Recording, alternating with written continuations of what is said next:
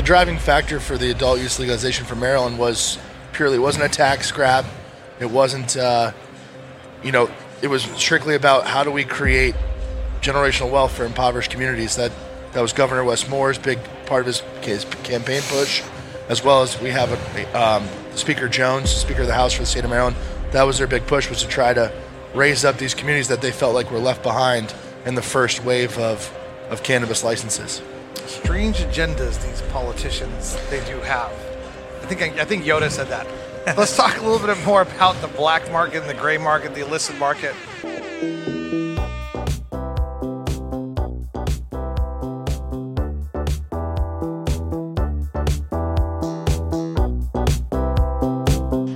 We are back with another episode of Media Unshackled here at MJBizCon 2023. We're here with Jonathan, Drew, and Michael from Maryland. We have done California. We have done New York. We have done Alabama. Alabama blew my mind. I didn't know a freaking thing about Alabama until today. I am so excited to continue with this project. I am learning so much, and I'm glad to share it with the audience out there. MJBizCon is fantastic, and you'll be seeing this after MJBizCon. We encourage you to come next year. But now I'm going to introduce you to the guys that I'm just going to refer to as my go-to guys from Maryland now. If I'm going to do business in Maryland, I'm going to call the three of you first. And if you guys don't want to take me as a client or help me out, I hope you guys will guide me to somebody else. But let's talk first about who you are, and then we're going to talk about where Maryland's at. Medicinal, adult use, market structure, supply chain structure, ins and outs, number of licenses, those basics kind of stuff, and your experience here as well. So who wants to go first? Okay, Michael Bronfein from Cura Wellness. Wellness, I like that. We have the distinction of actually opening the market in 2017. We shipped the first product on December 1st, so we're about to come up to our 6 week. Get a little closer. So, we've seen the market since the beginning. The first thing I would say is I have to give the administration in Maryland a lot of credit. They actually started on time per the law, unlike New York or some other places which have seen a lot of dysfunctions from not doing that. That said, there's still a lot that has to be done. We're working collaboratively to improve the administration and help make sure that the material increase in volume that we've seen leads to the things that we think the consumer should get. So you've been involved in the cannabis industry in Maryland since 2017? No, I've been involved in it since 2014. But by the time the licensing process, building out our facility, we're a vertically integrated operator and flower, manufactured products, and retail. Okay, so when did Maryland go medicinal? Went medicinal in 2016. And then we opened in 17. In 2017, okay. Yeah. But the law passed in 14. So it took a couple of years there for them to get very slow. Get stuff together. Okay. Almost didn't have a program at all. Right. So right now you have one dispensary, you said? No, we have two dispensaries. We actually are buying two more, so we'll have the maximum of 4 in 2024 that you can have. Okay, and you have a processing center? Yeah, we have the largest indoor grow in the state. Ooh. Andrew has the largest greenhouse in the state, so you're talking to the two largest producers in the state. It's about 40% of the market share right here in Maryland. And we are the market leader in manufactured products by a pretty big amount. I got to give a shout out to Larissa, our producer, for finding you guys, because this is great. I don't know how you guys ended up here on our show, but I'm so excited by the quality of the characters that we're getting here today. This is incredible. You guys are like the two guys to know in Maryland, and you're sitting here with me, and I'm going to get to know more about Maryland and your operations through you. Why don't we come back to Maryland and talk about a little more about the history of Maryland, but let's first talk about you and your involvement in cannabis. Yeah, so I've been in the cannabis space in the Maryland industry since 2017.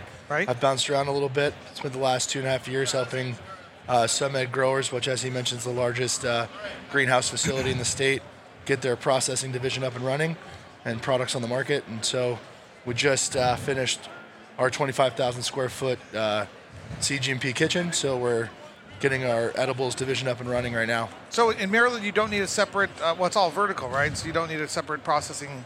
All the licenses exist independently, so you have a cultivation license separate from a processing license, separate from dispensary licenses. There are quite a few operators that are vertical, Michael being one of them. At Summit, we are a manufacturer only. We don't have a retail foothold at all. Right, but you said you finished getting the processing center done at the cultivation. So is that two so separate licenses? So they acquired a processing license that gave them the ability to then start making their own products instead of just selling biomass to existing processors in the state. Just dumb little nuance, but they can be geographically located in the same place, the processing, cultivation? Correct. Could Yep. you, in theory... Or separately. Or separate, like Or his separate. are separate. Yeah. Yeah, I have a large manufacturing plant about 10 minutes from our cultivation facility. Right. We're a little more remote, so we had 70 acres, so we were able to build from scratch on site. Okay, and we'll get back into more Maryland. I also want to know a little bit later if you guys are interested in having brands that are looking to migrate into Maryland, come talk to you guys. But first I want to think about that, because I got a lot of brands that are constantly looking for homes and partnerships across state lines. We're definitely the two guys that are in that It realm. sounds so, like I yeah. found another resource. This Yeah. is good. That's what I do for business, but this whole media thing, it's a not-for-profit, it's an educational thing. We're trying to help people understand, what is happening in Maryland, what is happening state by state and other jurisdictions, international jurisdictions as well. Who are some of the points of contact, et cetera, et cetera. So in that, they meet people and they learn all that kind of stuff. So this is all my give back, but my business is actually connecting those dots. You know what I'm saying? Yeah. So just to let you know. So go ahead. So tell us about yourself now. I'm John Wax. I am the founder and leader of Offutt Herman's Cannabis Practice. We're a law firm, 300 attorneys and 19 offices in 9 states. I've been involved in the cannabis industry since 2016. We represent growers and processors and dispensaries and lenders and landlords and tenants and software companies and testing companies. So while I don't have my hands dirty the same way that these guys do, I am pretty familiar with the industry as well.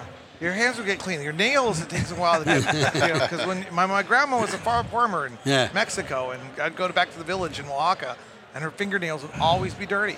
Because it's when you're out there in the dirt all day long. Let me check your fingernail. I'm just kidding. I'm just kidding. So you're working not just in Maryland, but other states? Yes. We're best known in the Mid-Atlantic, but we have offices from New York to South Carolina and also now in California. What's the Mid-Atlantic? Mid-Atlantic, at least for us, is Maryland, Delaware. We're in New Jersey. We're in Pennsylvania. We're in Virginia. We're in D.C. You know why I don't know that? Because I'm a Pac-12 guy. Okay, that is exactly. I'm like, I just got Just think that. of the ACC. We're ACC guys. Yeah, I just got that right now. Yeah. So you're representing all these individuals. So tell us what you think about Maryland and its development. I think Maryland is a leading example of why we should have a limited license program. They've done an excellent job of trying to promote diversity in the industry. There have been some outstanding examples like these two companies for how to do things right. And I think that people are willing to learn and share information. And I think that what was the MMCC, the Maryland Medical Cannabis Commission, now the Maryland Cannabis Administration, is doing a nice job of taking feedback from others and working hard to not only stay on schedule, but to improve the program. So how many medicinal licenses existed pre-adult use, and were they grandfathered in? Can we talk a little bit more about that? Well, there were originally 15 cultivators, 15 processors, and 102 dispensaries. Okay. Okay. Seven more. Seven. I love that. 2% senatorial district Right, dispensary, right. so it's Yeah. well Right. spread out. So 102, 15, 15. Right. And you Then- guys were 1 and 1 over here. Yeah, I was one of the original 7 verticals. There were 7 of the 15 cultivators that were also cultivators, processors, and retailers. We were one of them. SunMed was just a cultivator and now has both. And some of that movement's gone along. A second phase of, I think it was 12 processors and 7 more cultivators was passed a few years later. Regrettably, only 2 of those ever opened up because we don't need any more capacity in Maryland. We have way more product, even after adult use. So we went from, 150,000 Marylanders who were medical patients, or 165, to 4.5 million adults, Right. with that subset in it, and there's no product shortages anywhere of any kind. So, the challenge is that there's a desire to give out a whole bunch of licenses, but where are those people going to go to get customers? He's not giving his up, I can tell you that, and I'm not giving mine up. Right. Now, I know he's not giving his up. I'm a little nicer, so I might give some of them up. But the truth is that, we've invested tens of millions of dollars to build first-class operations that produce really high-quality products. And, anyone coming into the market now has to either be highly differentiated, have a big balance sheet, and know exactly what they're doing, or the probability of them succeeding is very, very small. And it's unfortunate, but that's where the world is. There just isn't the opportunity that people think in cannabis today in a lot of markets. You know what? I hear you, but I like hopes and dreams. Hey, look, as long as it's your money and not mine, I hope all you like. And I like failure, too. I like people's right to fail. You know what I'm saying? I'm kind of a free market Adam Smith kind of guy myself. So am I. This is an ongoing debate and discussion and evolution, market structure, state to state, market structure to market structure, right. Medicinal traveling. There's so many questions, economic questions. This is what I love. I went to UVA Law School. I was an economics guy in Boston University. So my favorite thing about the cannabis industry is this is the unraveling and creation of all these different nuances and stuff. So we don't know what's right. We don't know what's best. There's a lot of subjective stuff, interpretations, opinions, etc. I think there's space, though, for like the micro licenses where it's not as much capital needed up front. Right. To Michael's point, right? Like we literally have invested tens of millions of dollars for somebody to come to market. It doesn't make sense for you to make the type of investment given where the market is. The micro licenses, new dispensary licenses, consumption lounges, delivery licenses, that gives people from impoverished communities the opportunity to create generational wealth without a ton of capital needed on the front end. I think Luxembourg was a micro license. Do any of you guys catch the depth of that joke? That was like, sorry. Anyways, I love that. I love making the principality connection because those principalities and things that we left behind in Europe were really government structures set up, systems set up to control the commodities and goods and the licensing. It was a giant licensing structure, you know what I'm saying, where it was owned by royal families, et cetera, with certain bloodlines. And, we kind of ran from that and created America where, people rise up and survive and fail, waste their mother's money or whatever they're going to do. Oh, yeah. I don't like people wasting their money. Yeah. And I don't like the government providing a promise that is false. Right. And that's what bothers me because that's a good point. Because if there's no real economic opportunity, and with all due respect, economics are economics. The laws of economics are axiomatic at this point. I don't think there's anything about supply and demand that economists don't really understand. And so if there's just way too much supply and not enough demand, prices go down, margins go down. And if you're small and undercapitalized, which a lot of younger companies in this industry are, because it's very hard to raise capital. There's no bank financing. I mean, I don't understand how you create a formula of success. If you can, great, but I just don't see it. No, it's easy for me to pontificate from the sidelines, but you guys are actually investing your capital on the front line. So, I understand your perspective and stuff. We can have a really good discussion about that all day long. But I do want to talk about Maryland. When the law was written from transition from medicinal to adult use, did they consult with you guys about, did anybody, No. the drafters, was it a legislative or initiative? We thought they were going to, but the legislation and the legislators kind of went in a back room, decided what they wanted, and shoved it down our throats. Were you just kind of hoping grandfather sin? Well, we weren't hoping. We were doing more than hoping, but we were lobbying pretty hard. Okay. But the truth is, if they didn't grandfather in any state, forget Maryland, in any state, Right. the existing infrastructure and systems, it'd be years before there'd be adult use. 100%, and all that 27. tax money that the legislators want to get their hands on wouldn't be there. So as a practical matter, they want to get it done. Also, Yeah. if they didn't grandfather us in, it creates this opportunity for the legacy market to come to fruition. Yeah. Legal shops open up all over the place. This gave us the ability to at least create an opportunity for new licensed businesses to actually have a market to develop market share in. And Look at states like New York where it's a disaster. It's a mess. Yeah. And I assumed it happened that way. I was just asking to verify because I was involved in the early fights in Arizona as to how you transition the medicinal regulatory environment into an adult use regulatory environment. And the initiatives were still being written by the MPP out of D.C. and we went to war on them and with them and there's certain aspects of that we thought we should control this and they thought that a new supply chain should be created and they weren't really thinking about the real pragmatic issues, which are absolutely true. But they were more concerned about creating 6,000 more licenses, so they unraveled this limited licensing thing that they inadvertently created as a gift to the fuddy-duddies who hate cannabis. Because the only reason we have limited licensing was because the MPP, when they first initiatives that they pushed through, they said, well, we don't want to fight that battle where people are going to be saying that there's a dispensary on every state. And so they said, well, let's put in there that there will only be a certain number of licenses in our initiatives, so it creates a perception that it's not going to be everywhere like Circle K's or Walgreens, et cetera. But that has nothing to do with manufacturing and cultivation from even a public policy perspective. There's no logical sense as to why there should be limited licensing in manufacturing and cultivation if you look at it from we're just trying to legalize perspective. It shouldn't really matter. But it did make sense to put in limited numbers of retails. But the whole thing got jumbled up, and then we ended up with Colorado and all this stuff, and we kind of got in a fight with them when it came to Arizona. So it's fascinating to see how Maryland has evolved. So after they grandfathered in all you guys, they decided to issue how many more licenses in Maryland? How does that work? There's 26 cultivation, 26 processor, and 75 retail stores. There will be 75. And they're still issuing them right now? Well, they're just beginning the process. That'll be the first wave. It's a wave. 30-day application process, and the application window closes on December 12th. So in order to be eligible to file an application, you have to first be registered as a social equity applicant. So social equity people are the only ones that can get them? Correct. Yeah. Okay. And that's the first wave. So my understanding is there'll be another wave that'll be more open.